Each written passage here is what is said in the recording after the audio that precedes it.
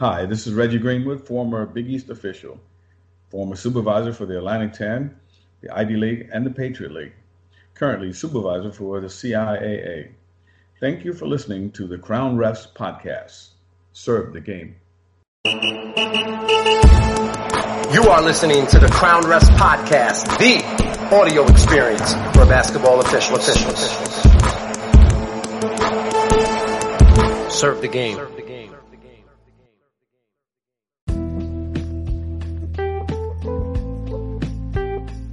Thank you for listening to episode number 57 of the Crown Refs podcast. Our next guest is former 19-year Big East official Reggie Greenwood. Reggie worked the 2005 NCAA Final Four, and he was part of 12 straight NCAA tournaments.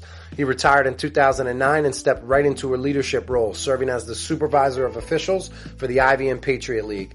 He held that from 2009 to 2019 and is currently the supervisor of officials for the CIAA conference. In this interview, we talked about the concepts of post, pause, process. We talked about start, develop, finish, decide, and the rights of a legal defender. We spoke about primary and secondary coverage areas, and we'll start you off with how supervisors select their staff. If you enjoy this interview, please go share it with a fellow ref. Do me a favor. Have a tremendous rest of your day. We recently had Final Four official Bo Borowski on, who's also a college assigner.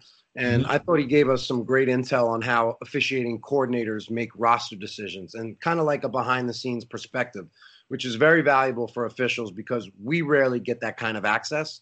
Just Talk to me about your process, what it's like as an assigner, as you're evaluating, assessing, and ultimately hiring and firing. When I'm actually, in the season and I'm looking at games, okay, there are a number of factors that go into an evaluation of an official.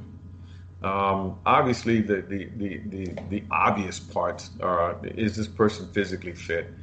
Do they blend well with the crew? Do they get the higher percentage of their calls correct? Are they a good team player? Okay. Now there are other factors that go into it. We have video review, okay, so that's part of it. We also have a referee report that comes back to me. The referee has to report back to me and tell me exactly how the game was conducted. If there was issues with the referees that were under his command that night, if there was issues with the table, with the coaches, so that's like 2 or 3 different aspects of evaluation of an official.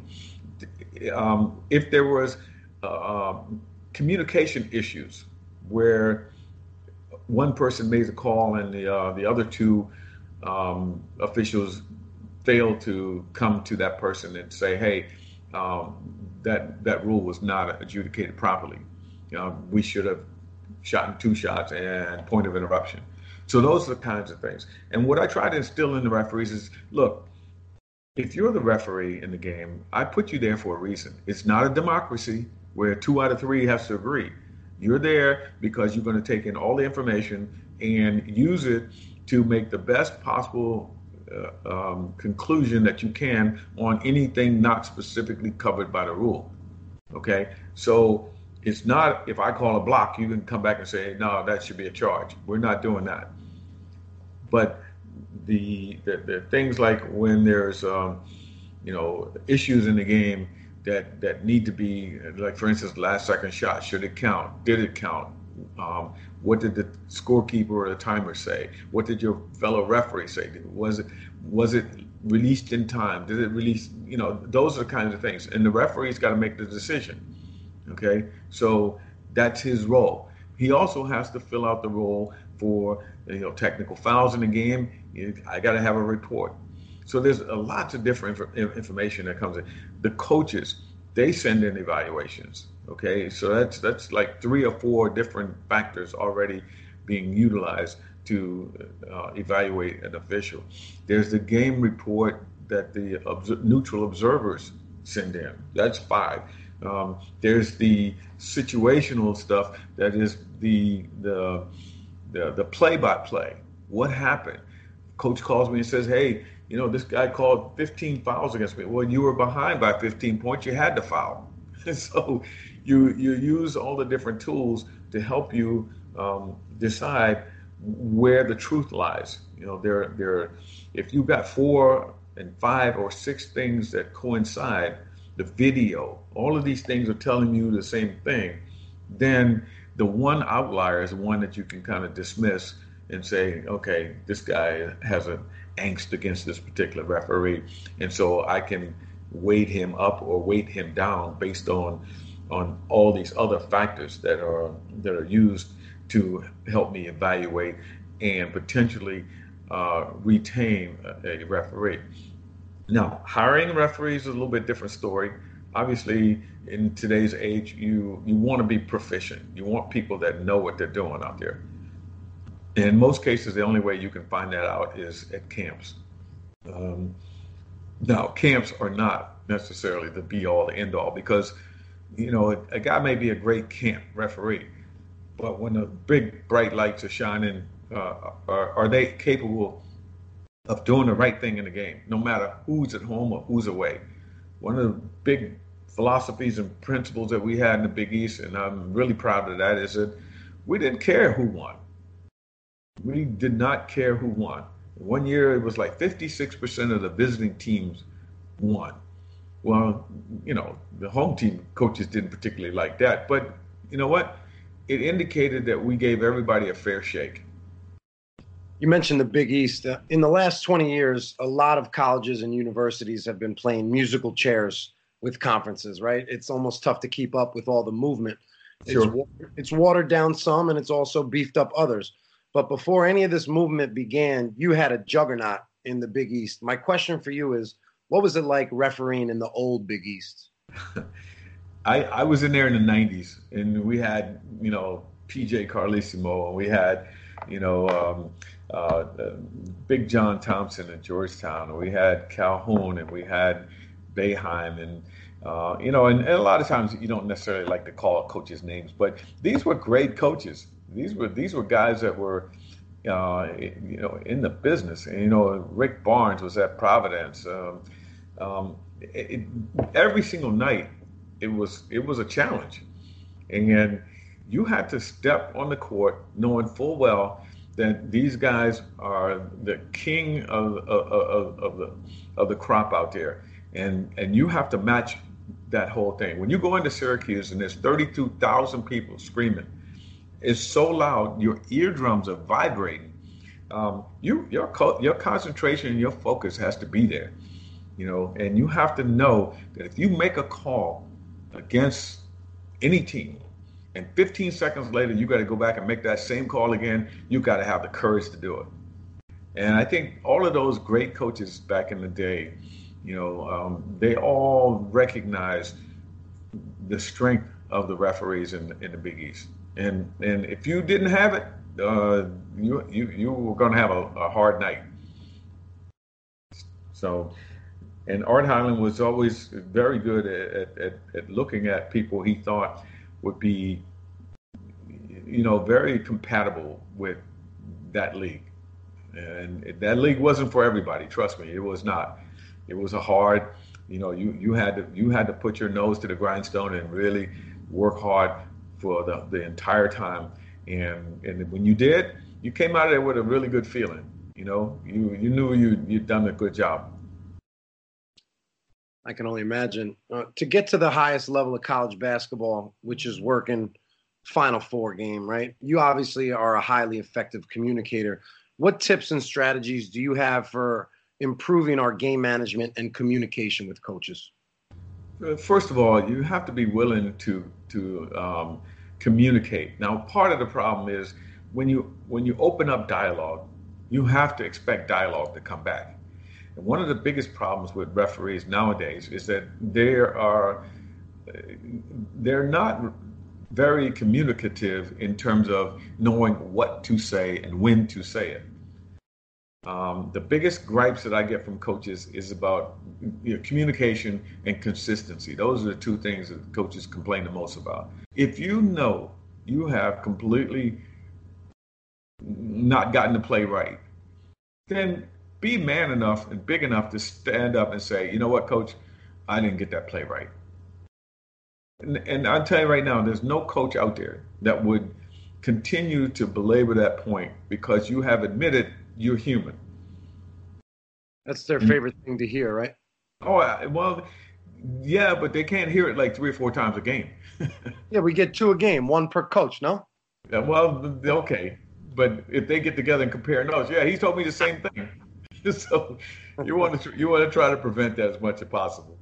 Let's talk about block charge plays. Let's talk about them. Okay. And in order to understand how to get block charge plays correct, we're talking about ball handlers and defenders. This year in the NCAA, they actually came out with a ruling that said that in order to establish initial legal guarding position, you can have both feet on the floor facing an opponent, and you may be on the side of that opponent or any part of him, side, front, or back. Okay? So if you are initially with both feet on the floor facing your opponent, you may move to maintain that position. Okay? Understanding that. We're talking about ball handlers now. They move to maintain. You can have one or both feet off the floor as you're moving when contact occurs. You can move laterally or backwards or obliquely away. That's 3. Okay?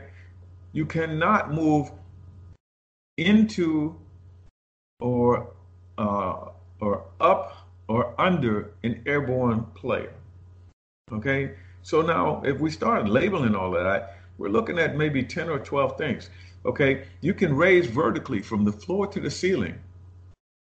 Okay? And you're legal. You can turn in your own orbit to protect yourself. And if contact occurs in those situations, and it occurs typically in the torso, which would include the shoulder, then by definition, that contact by the offensive player, and you've done all of those things legal, it cannot be a defensive foul. It must be an offensive foul. That's roughly 10, 12 things that I just laid out. All right? Now, that's one-on-one, primary defender, and primary ball handler. All right? Now, the second part of that is the secondary defender.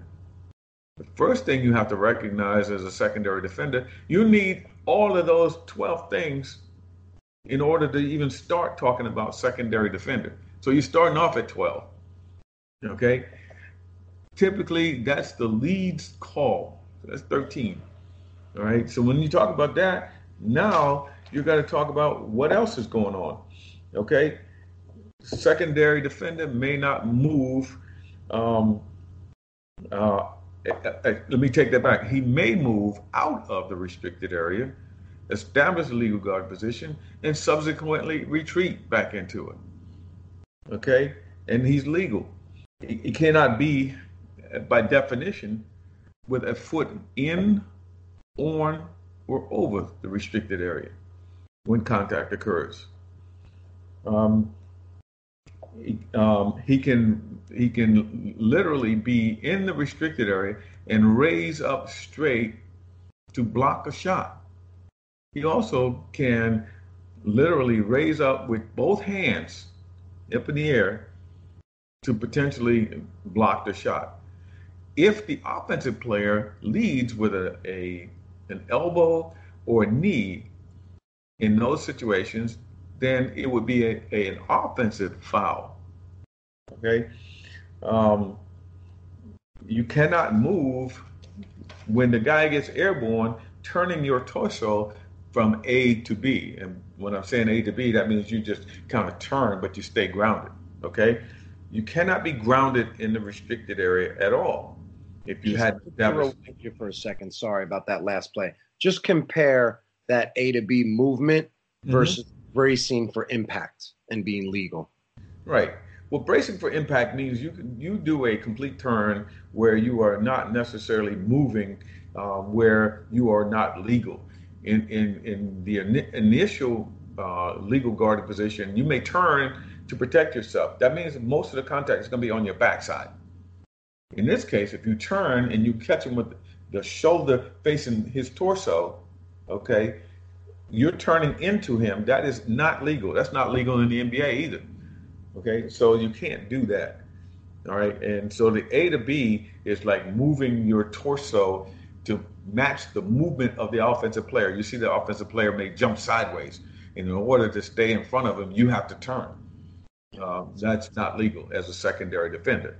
All right.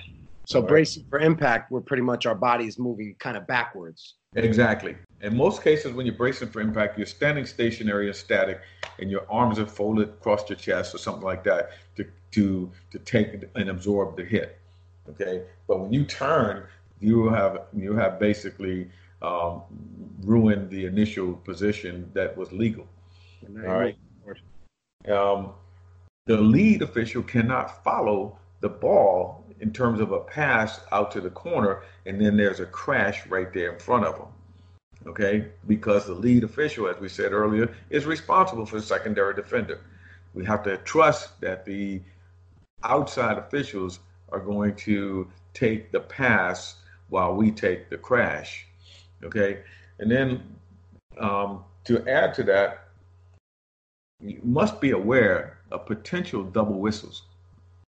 Okay, so when you're aware of the double whistles, and everybody knows that that's a secondary defender, it's in your primary coverage area as a lead official. All double whistles on secondary defenders should be the primary responsibility of the lead official. But we also have to have awareness of both the center official and the trail official in case the lead official messes up and says the person that we're saying was in the restricted area and we're calling it a block may be indeed outside of the restricted area, and therefore it should be a charge. So when you add all of that up, that's roughly 26 items on block charges. And that means that you really have to process it going through just like I just described.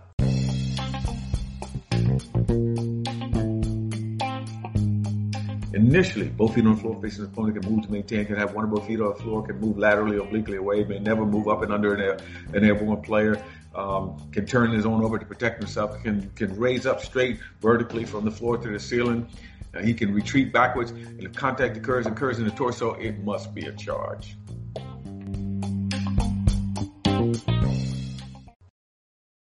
So we're talking about block charge plays. Can I map out a scenario for you? Sure. So A1 and A2 are on a fast break. B1 is the defender. Initially, B1 is a secondary defender, correct?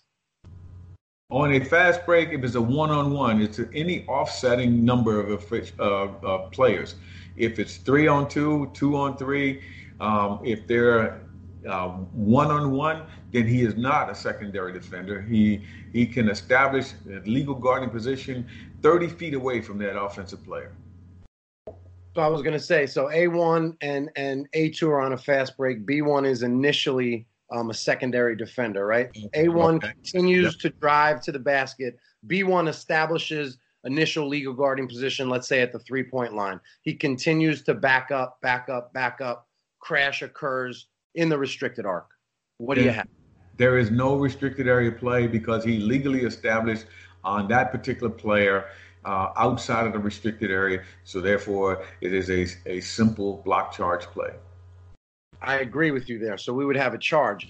But I don't remember ever seeing that play happen live where an official, we have a crash in the arc and an official just goes charge and then no one says anything. You know, because initially the coach is just probably going to scream that he was in the arc as well, right? You know the play I'm talking about. I've never seen it.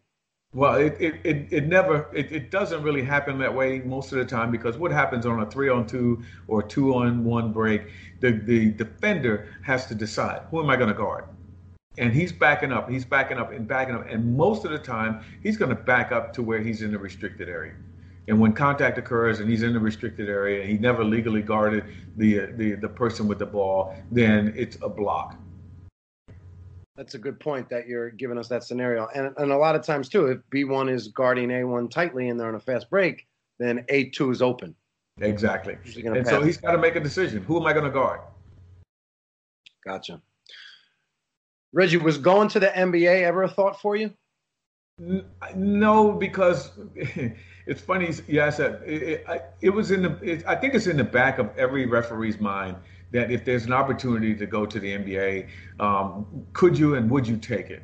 For me, I was working in federal government in the Department of Labor, Bureau of Labor Statistics, and I was in information technology, and I was, a manager, and I was making a pretty decent salary. And in order to go to the NBA, there's a lot of different, strictures that they put on you. That even though the money is good, it's not like the longevity and the security that you have with your. And I hate to say this, my good government job, but that's what it was. And so for me, the idea of going to the NBA never really went beyond trying to do the best I could at the collegiate level. And I had a great career in college basketball, and I met a lot of good people. And the looking at the NBA versus the college, neither are better than the other. They're just different. And so my preference was always the college game, and so I stuck with that and tried to be the best I could with that. Now, how'd you balance being a big-time Division I official with your full-time job? Were you still employed? I was still employed, yeah, and I worked both. I worked the college basketball as well as my federal government job. When I had a flexible schedule, and when I wasn't doing college basketball, I was at work, and I was at work a lot, and so I ended up coming in on days that nobody else was there. I'd work late, come in early on days that I didn't have games. So I really balanced the time away from work, and for the most part, when I went to do my games, I made sure that I was back at my desk by 9 o'clock or 9:30 the next morning. So, so it allowed me to be a professional at my job as well as do a good job with the basketball. But I knew I had to catch the first thing going out of the airport first thing in the morning, 6 o'clock, 5:30. I was on the airplane going back to Baltimore or DCA to get back to work. Over the course of your long career, were there any difficult or odd situations or plays that stick out to you still to this day? Oh my God, yes. As a supervisor, we had a play with about I think it was like 7.9 seconds to go, and there was a free throw taken, and in the free throw, the ball goes through the basket, but one player shoves another one, and they get all tangled up, and it ends up being a dead ball contact technical foul. The team that was shooting the free throws were down by 3, and so being down by 3, now we got a dead ball contact technical where somebody's shooting free throws. Guess what? He gets to shoot another free throw, and they get to shoot 2 free throws for the technical foul and the ball. Okay? On the inbounds play, we have the team now that was ahead by 3 is now down by 1, and now they got a foul. And so when they try to foul this guy, they couldn't catch up to him and foul him, so they fouled him in the act of shooting for a 3-point shot. Well, when they did that, now he's shooting 3 on top of the 4 that they already shot. The coach goes crazy. He gets a technical foul. Now it's 2 more free throws. He doesn't leave the court, and now he gets ejected. So that's 2 more free throws. So in a span of less than 2 seconds, we shoot 11 free throws. I've never seen that happen before. That's a wild 7 seconds. You guys must have had quite a post game. Yeah. And of course, we go back a ways to when I was first supervisor for the Atlantic 10, and we had the dramatic Cincinnati and Xavier fight. That was that was gut wrenching, and like you said, the post game was a little bit intense. Um, and several players got suspended. Teams couldn't finish the game. And that was with about I think it was like 9 seconds left to go in the game, and the game was postponed or suspended because of the big fight. So yeah, there's been times when there's been some gut wrenching situations that you had to deal with. Um, but there've been fun times too. I mean, you go out there and you worked a good game. I worked a game one time at Seton Hall in Syracuse, and the two star point guards wanted to go at each other, and I just ran in there and pushed them both apart and just said, "You're not going to mess up my game," And at the end of the year, the supervisor told me that because you were very good with that situation, that you had an opportunity to work the Big East Championship. It was UConn and St. John's. So that was those were some good times too. What was that, 99? Yeah, it actually was. I remember that was St. John's with Ron Artest. So. Yep, it certainly was. Yep, it was a great situation to be involved in, and like I said, all those years of working in the Big East and the tournament there at Madison Square Garden, those were great times. You talk about the mecca of basketball. There's a facility that you can always say to yourself, man, that was great.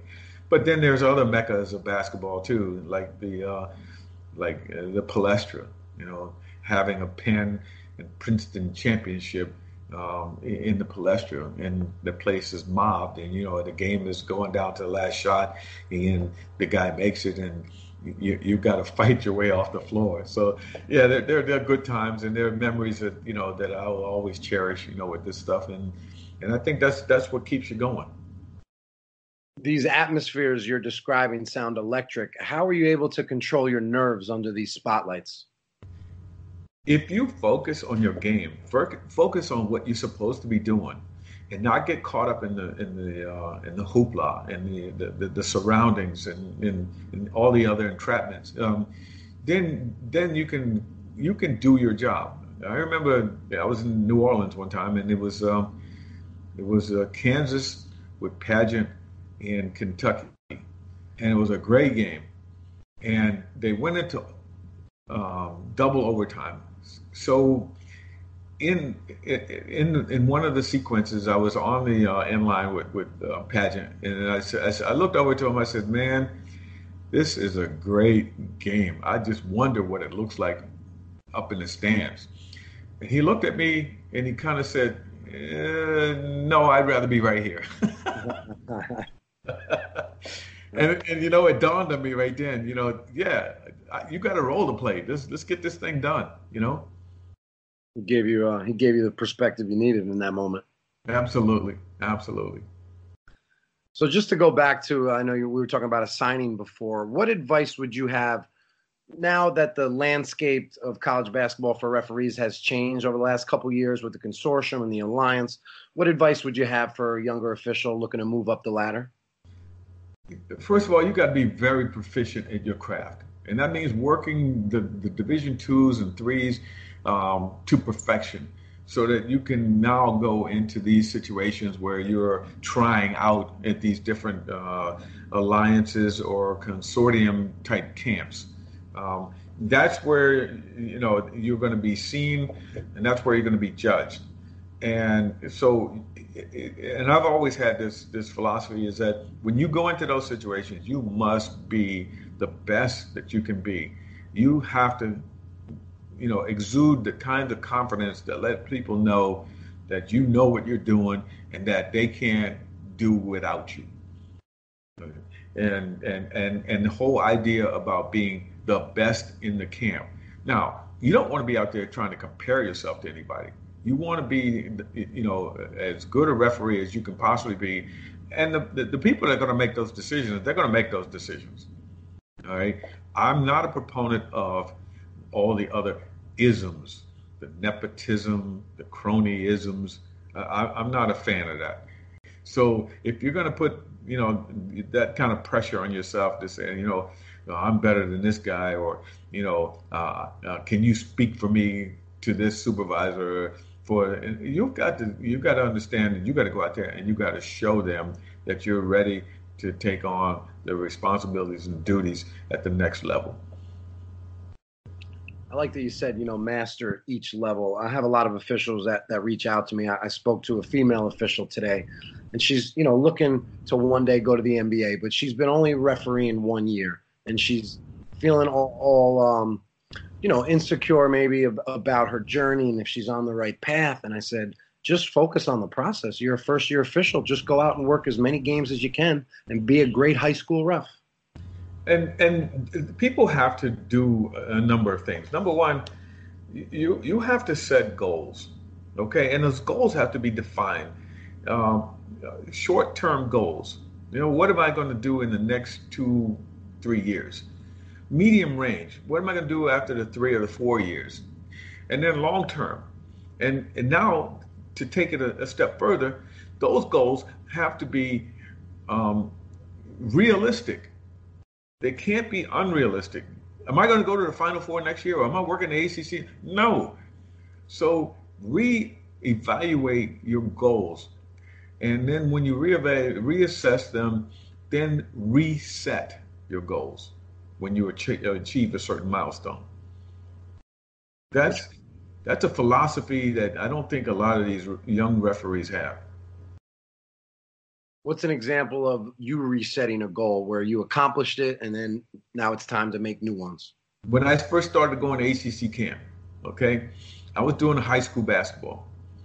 And that first year, I thought I was going to the ACC or any of those other, but I'm doing high school basketball. I'm not even Division II or III yet. But I realized then that was not realistic for me.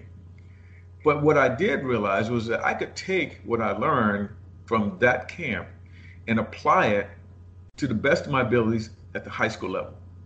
When I came back that next season, I worked the state championships, I worked the DC Inter-High championships, I worked the DC Catholic League championships, and I worked the McDonald's Classic. Now, did I reset my goals and objectives? Yes. Did I achieve the short-term goals? Yes. Now, what's next? So I got to go and I got to get in Division II and III. So I went back to camp. Well, guess what? I got into Division IIs and IIIs, and also got into the Colonial and the Atlantic 10. So as you start to progress, you reset your goals. Now I want to get in the ACC and the Big East. I did. And so building on each one of those milestones allowed me to realize that you're not always going to get what you want out of this whole process. Okay? And ultimately you got to realize that everybody's not going to be excited about you. So you keep yourself humble and you appreciate what you do get, but you work hard to get to the next one. I worked a number of years in the Big East, and it took me a while to crack the upper echelon of the Big East. But think about it. We had superstars in the Big East, the Burrs, the Higgins, the Sylvesters, the Limbos, Mickey Crowley. I mean, you had superstars there. And so you're not going to crack that. You got to be patient. You got to understand that your time will come. Patience is big, right? Patience is a virtue. Yeah, I know. As officials, like we first couple years coming up, we want it all. And you think you can get it all. You know, you're full of vinegar and that other thing, and it doesn't necessarily, you know. We're gonna Um, keep that. that's my my nephew. He's calling me to wish me a happy birthday. Today's your birthday. Yeah. Oh, happy Yep. birthday, man. I Yep. Thank you. appreciate you taking the time on your birthday. It's awesome. No, that's okay. I mean, this is what I love to do, you know, and I could you know me, I can talk about basketball all day long, all night long. Me too. I could talk about it. I could write about it. I could produce content about it all day long. You know, this is like just one aspect for me, but it all works hand in hand.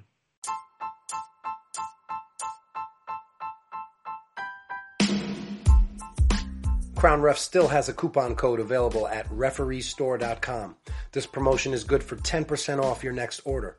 The refereestore.com has all of your officiating uniform needs. Just enter coupon code basketball10 at checkout to get your discount. They offer free exchanges and free returns and $5 flat rate shipping. We know that being a referee is not just a job, it's a lifestyle. That's why we make it easy for you to find the right pants, jackets, and accessories for your games. Log on to refereestore.com, enter basketball10 at checkout to save today. So I had mentioned earlier I had the pleasure to attend your camp for 2 years in a row in 2017 and 18. And the biggest takeaway for me was your famous Friday teaching session. For those that have been there, you know exactly what I'm talking about. For those who have not, let me give you a little context. You check in at 7 a.m. on Friday morning, and you're in the classroom for the entire day. There's no games. And but the good thing about that is you fill the entire day with pure content that is just eye-opening and super valuable for the official looking to break through. So I kind of had the idea to recreate that Friday camp session on the Crown Refs podcast so it could be saved, stored, and replayed in perpetuity. So I'm excited to give you this platform. Just want you to hit on some of your main points from that Camp Friday. It started out basically at the beginning of the day where we would talk about not only the basic principles of officiating, where we lay out the specific areas of coverage, and that includes the when you're in your primary coverage areas, laying out the manual that shows, you know, the mechanics manual that shows everybody where you're supposed to go, okay, and what you're how you're supposed to get there, and understanding the concepts of when you are for instance, the lead official. How do you establish your positions in the lead? How do you get there? Where is the initial starting point? Once you get to your initial starting point, what are you looking at? Same thing with the center official. Same thing with the trail official, and that's even to the point of laying out what table side, what bench side, what's the significance of those descriptions when you look at them in the mechanics manual. How the descriptions help you to understand if you're table side or if you're strong side.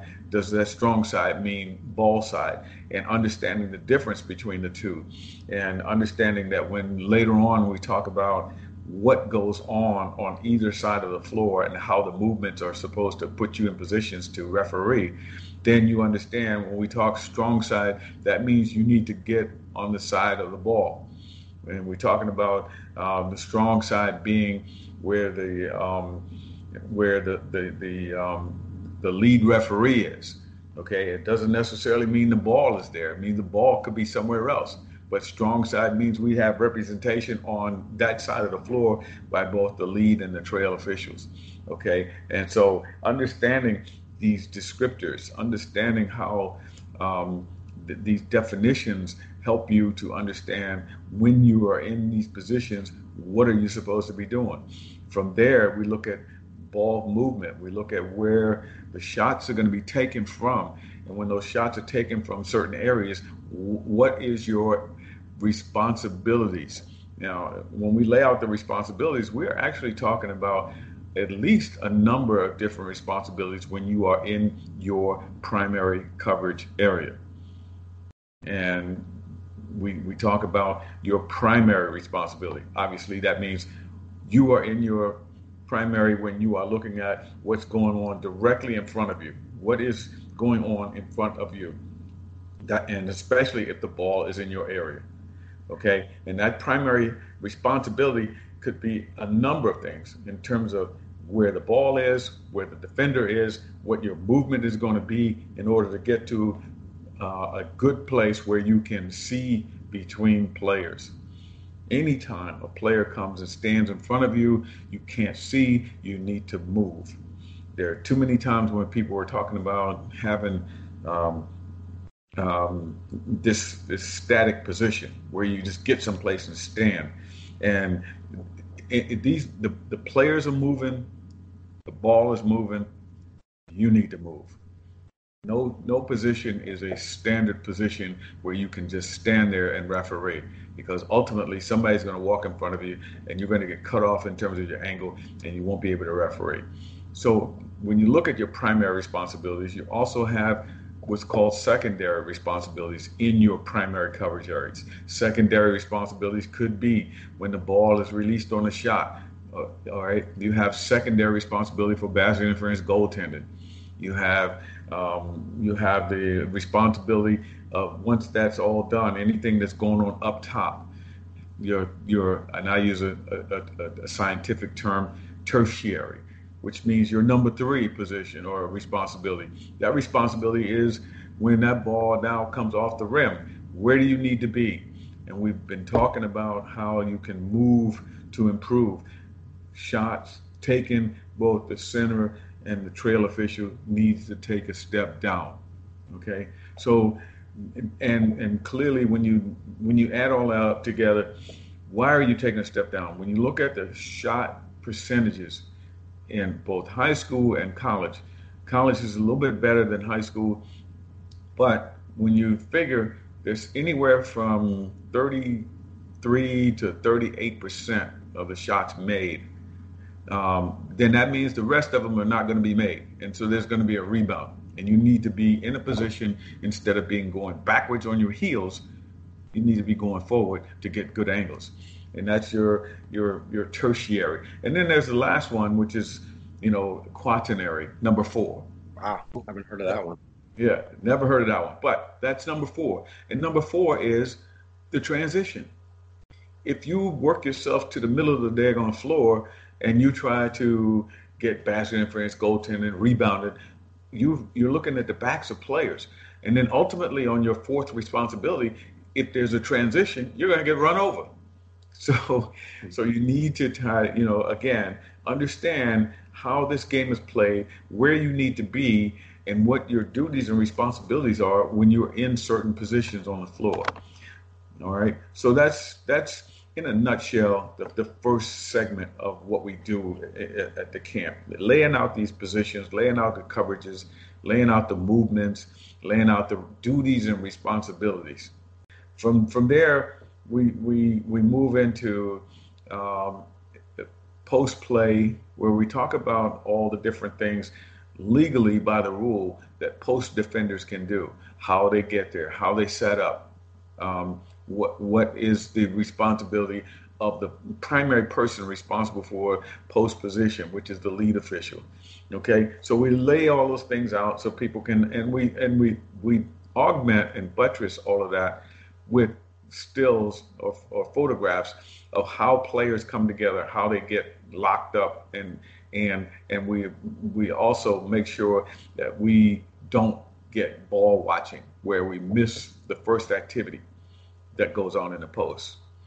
So, and then from there, I mean, we go into a number of other routines when it comes to talking about the game itself. We look at video, we look at plays, and we dissect the plays. We freeze the play. Okay, now give me your interpretation of this particular call.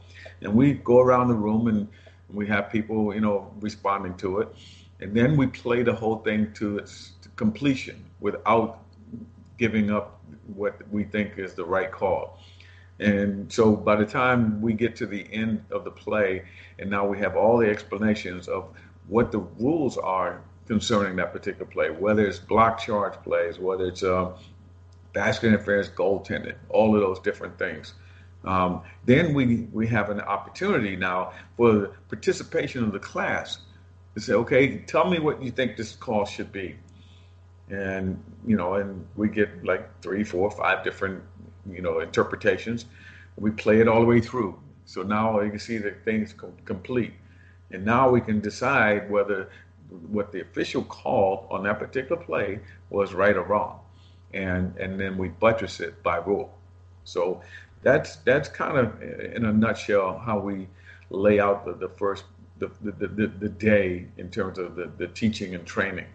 Now we have some of the more veteran referees that were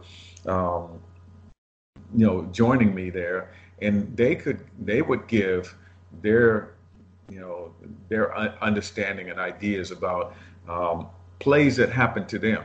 I use that. I mean, it's very similar to what J.D. Collins uses in the NCAA, where you take the video and you look at the plays and you try to dissect and diagram where people should be, what they should be doing, and whether the play was called correctly or incorrectly.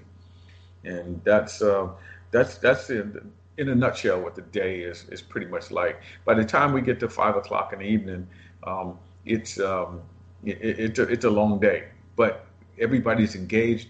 Everybody is aware not only of when I was a supervisor for the Ivy League and the Patriot League, they were aware of the rules and mechanics, but they were also aware of the specific things that I, as a supervisor, what I'm looking for. So they really get a good understanding. And I don't necessarily call my training day or my camp as a tryout camp. I kind of don't like those terms. But what I do is say, this is a teaching, training, and opportunity camp. These things all flow from being committed. These guys that come to these camps, they be committed to absorbing all this stuff and then going out there and doing it. We put them in very competitive situations. We were running a camp with the Hoop Group, Team Elite, and some of the best programs on the East Coast, Imhotep, Lincoln out of New York, DeMatha in D.C., Boys and Girls, Patterson Catholic, St. Anthony's when they were around. These are some elite programs with very talented players. And so if you wanted to learn how to referee and you came to my camp, you were getting not only the educational part of it, but you were getting the vocational part by being out there on the floor with some very talented players. Absolutely. And one thing that stood out that I have in my notes, you mentioned, and this really helped me slow down my play calling and just my overall speed, was post, pause, process. The 3 Ps. I thought that was great. And just to elaborate on that, when you're in a hurry, you're refereeing your games, okay, and you react to, and a lot of us, we react to what we see, okay, but the game has gotten to a point now where we have to be able to do the things that are going to allow us to be accurate in our calls. Number one, the first one, P, post. That is a stickler for the NCAA mechanics committee. I served on the committee for like 3 years, and that was something that J.D. Collins and the whole committee was adamant about, is posting a foul or posting a violation, where you put your fist in the air first. Too many times we see people don't stop the clock, don't do any of that stuff, and they point. Well, that leads us to the next one, which is the pause. Okay, and the pause means you give yourself, once you posted, you pause to absorb what else is going on. For instance, if there's an area where there's dual coverage and potentially there's going to be a double whistle because of the dual coverage in areas, 2 people could be looking at the same thing. So if you post and now you pause, now you can go to the 3rd P, which is process. Okay, and when you process it, it means, okay, is this my primary call? Is that someone else's primary coverage area? If it is, and I have a delayed whistle, then fine. If he doesn't have a whistle, now I've been aware of the post-pause process where now I can actually put, which is the fourth P, put air in the whistle, okay? And now I can take the call. So that's what the post-pause, and what it does for you, it gives you an opportunity to slow down your reactionary whistle. It also allows for you not to have the double whistles where you are having one call and your partner is having a completely different call. Okay, and now you have a conflict, and the conflict almost always is a blarge. And for those that don't understand a blarge, I got a block, you got a charge, and now we have to charge both players with a foul. That's unacceptable because we didn't post, pause, or process. And Joey Crawford, when I just had him on, he was talking about double whistles, saying even on the NBA level, there's way too many double whistles. And there's going to be times when you're going to have double whistles, and I don't say they're inherently bad, but you've got to give the first guy who is primary on that play. We talk about primary coverage areas. If he's primary on that play, and you have a whistle, your cadence whistle has to be such that you allow that person, to look at the play. He's in the best possible position. Let him decide what he wants to do with it. And if there's a double whistle and it's not your primary, put your hand down and get out of the play. I know I had heard the phrase start, develop, finish before, but I had never heard the fourth layer until I came to your camp, which is decide. Just talk to me about start, develop, finish, decide. Very similar to post, pause, and process, but start, develop, and finish is you really want to see a play. And when the play starts, you have to be in the best possible position to referee that play as it starts. When it develops, you now understand if that play is going towards somebody else or it's turning away from you, where you really don't know what's going on the other side, okay? When it finishes, where is this play? Did I see the entire play through its whole process? And now the decision. Is it something I need to blow a whistle on? And it has to be in that process. Start, develop, finish, decide. If it's cadence like that, then you have a great opportunity to know all of the nuances of that call and make it right. If you get it out of sequence, start, develop, or start, finish, it's too quick. If you go start, develop, finish, now there's a pause. Now you decide it's too late. It's too late. Okay. So you have to have that type of cadence to allow yourself to see the play, let it start, let it develop, let it finish, and now you decide. And when you decide, you can bet. And we in the Big East used to have a philosophy is when you blow your whistle, you must be right. You must be right.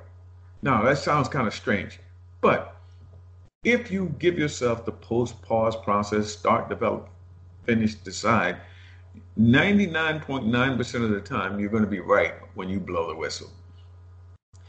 We look at statistics from the NCAA and the NCAA tournament, and the statistics have pretty much pointed to when officials blow their whistle, especially at that level, they're 94% correct. Okay? They're correct when they blow the whistle because they've seen that play. They know and they understand the play. Where they fall into trouble and where their percentages for correctness go awry is when they have no calls. And let's say out of the 6% that's left over, 3% of those are no calls that were correct. Okay, so now that 94 goes up to like 97. That's pretty good. But let's say they're not correct. That 94 goes down to 91, 90, etc. And that's where you start seeing the drop off when people don't blow their whistle and they're not correct. So the discipline that has to be applied by referees is looking at the plays that are no calls. Are those no calls correct? And that's a tough challenge. There are some games where you got a no call, and that no call is appropriate because it doesn't fit that game or it doesn't fit that situation. So, again, looking at statistics, we have been, in terms of higher level refereeing, we have been at the 90, 93, 94 percentile for a number of years, which is good, which means that the basic level referee at the highest level is pretty proficient. They know what they're doing. So I'm just trying to understand this stat a little better. Now, we say they're at 94% when they blow the whistle, but half the time they either have a no call or a call. So is that only speaking on 50% of their plays, overall plays?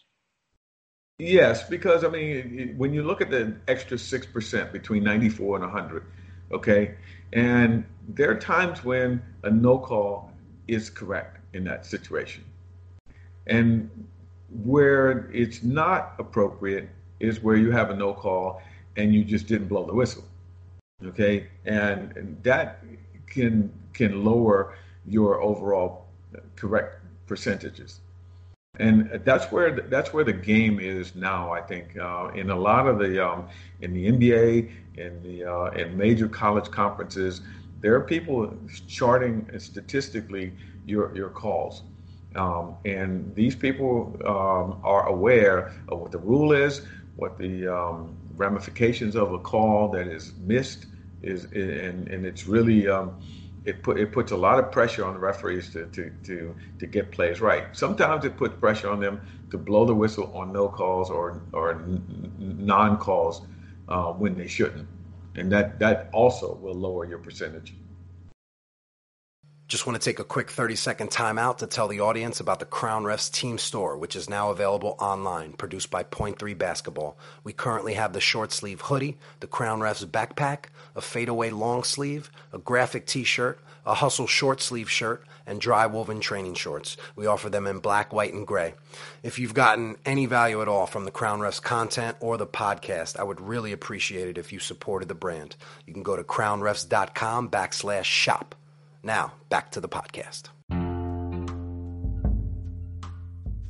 In this segment, Reggie talks about his humble beginnings, who impacted him along the way, and how he blossomed into an NCAA Final Four official. It all started out, and I think for a lot of us, it started out with an interest in the sport itself, in playing the game. And I used to go to the gym a lot, and I worked at Dulles Airport, and I was air traffic controller. And this one fella in Leesburg, Virginia, had a recreational league, and he worked at Dulles with me. And he said, "You know what? You would be great to do some refereeing." And I was like, "Refereeing? I still want to play," And so he said, "No, just come out on and before you go to work on a Saturday or a Sunday." And do recreational leagues, and you get $5 a game rather. And I was like, oh, okay, that sounds interesting. So I did it, but then I realized I liked it, and it had a lot of similarities to air traffic control, where you do on your signals. Yeah, not only signals, but you've got to have great command of rules, because you're looking at dealing with airplanes with hundreds of people's lives on them. So you have to know the rules of the game, the rules of the air, and be able to apply them instantly. And so that to me seemed very much reminiscent of officiating. So I after that 1 year doing that, I decided to go and join the local high school association and Board 12 IAABO, which is the International Association of Approved Basketball Officials in Washington, D.C. And J. Dallas Shirley, that's probably a name not many people know, was the rules interpreter for that board. J. Dallas was well known. He was in NBA circles. He was very rigid in terms of knowing and understanding the rules. It was very difficult. If you didn't score a 96 on your test, you didn't work high school basketball. So understanding the rules was paramount when I first got started. And so from there, the excellent basketball in the Washington D.C. area, it allowed me to grow. Obviously, years ago, I went to a number of camps, and and it started out with the ACC Colonial with Fred Barricat and Dan Woolrich and so forth. And from there, I got noticed and got hired, in the late 80s, in the 87, 88, in the Atlantic 10, the Colonial, and then in 88, 89, I got picked up in the ACC, and then in 90 in the Big East.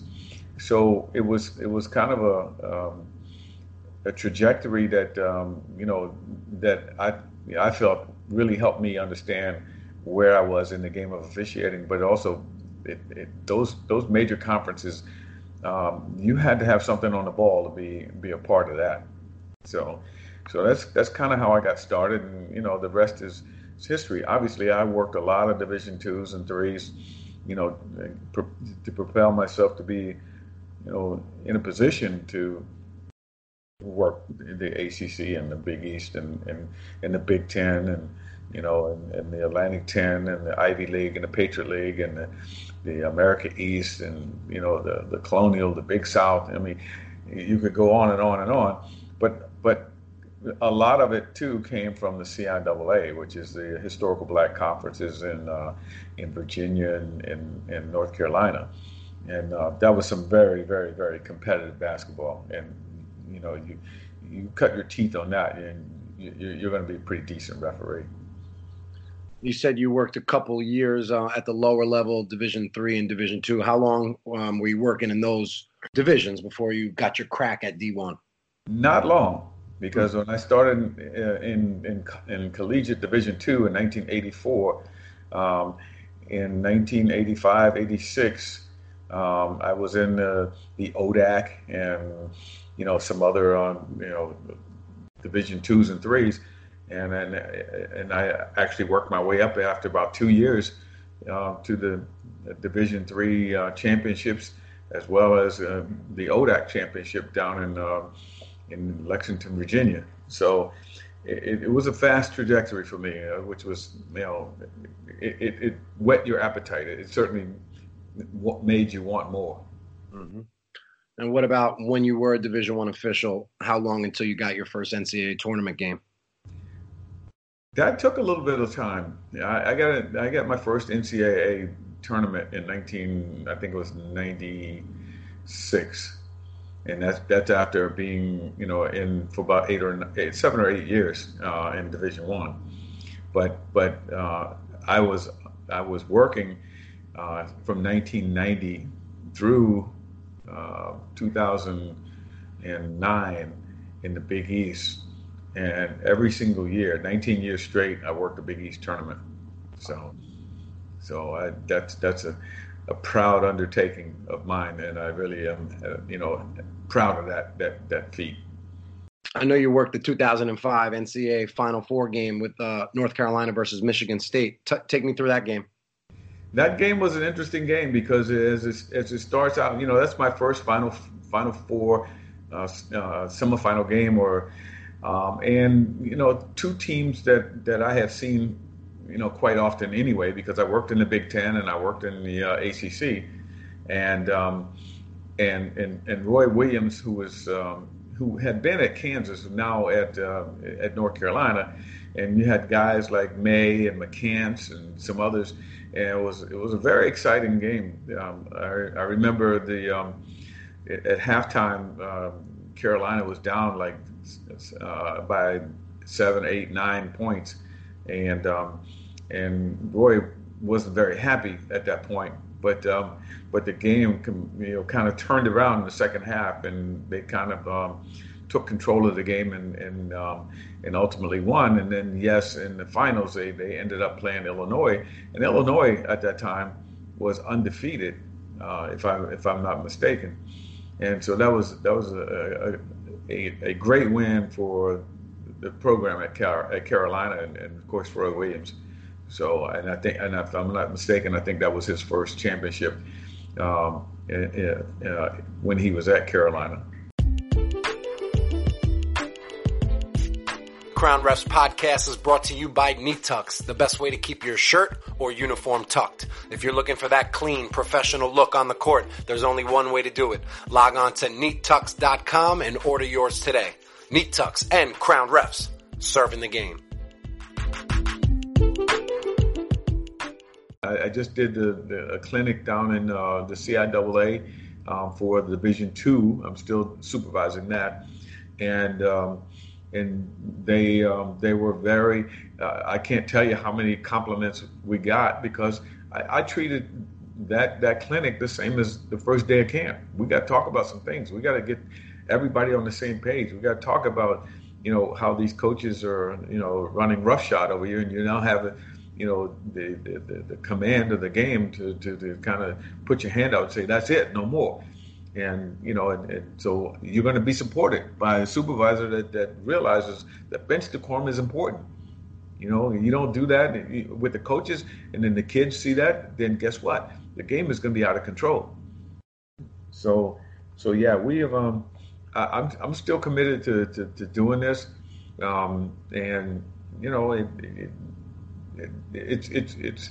It's been a little bit of a setback to not be working the Ivy League or Patriot League, but you continue on and you keep doing it until you don't enjoy doing it no more. You think coaches in college basketball are given too much power? I don't know if there's anything different about that because it's always been that way. They're in command and control of the rules. All right, they write the rules for the rules committee.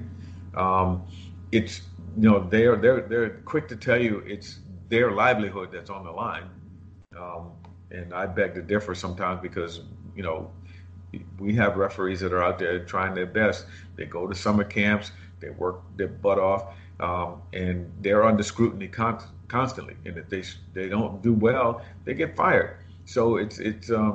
I don't think the coaches sometimes appreciate the efforts that referees have to do in order to stay proficient and stay connected and stay employed, basically. Yeah, I know. That's just like that one way. I don't know. I just think we need to establish more of a culture of respect because that last comment you made where a coach says it's my livelihood, they're not being empathetic at all to our situation, not even giving us the respect to say that, this is our life as well.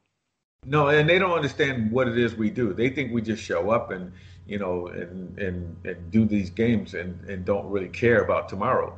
And I understand they have a huge responsibility for shepherding these young folks. The NCAA puts a lot of pressure on them to do things the right way. And then on top of that, they have to win. Because if they don't win, they're gone. Now, there's got to be an understanding from the officiating side as well that this is what they're up against. Okay? Now, don't bring your laundry and dump it at my doorstep. Okay? Because I don't have any patience for that. Let's do this thing together, understand where both of us are, and let's try to meet in the middle. Yeah, I don't even do laundry. God bless my beautiful wife.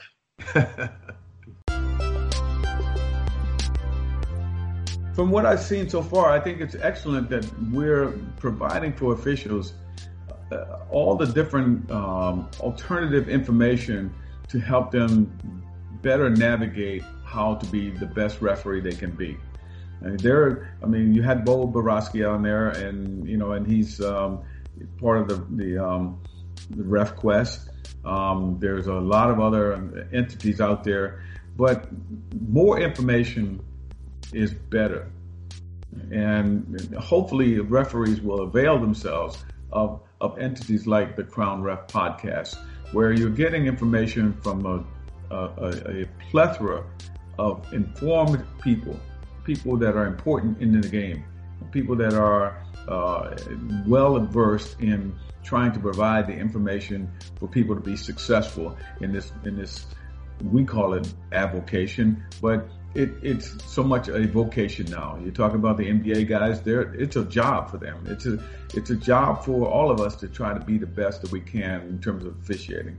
So Crown Refs, the podcast, provides this type of information, and the platform is easy to use and certainly beneficial to all of us, and that's what we're looking for. Thanks for listening. Please go share this with a fellow official. Make sure you subscribe, and it would also mean the world to me if you left a review on Apple Podcast. Have a great day.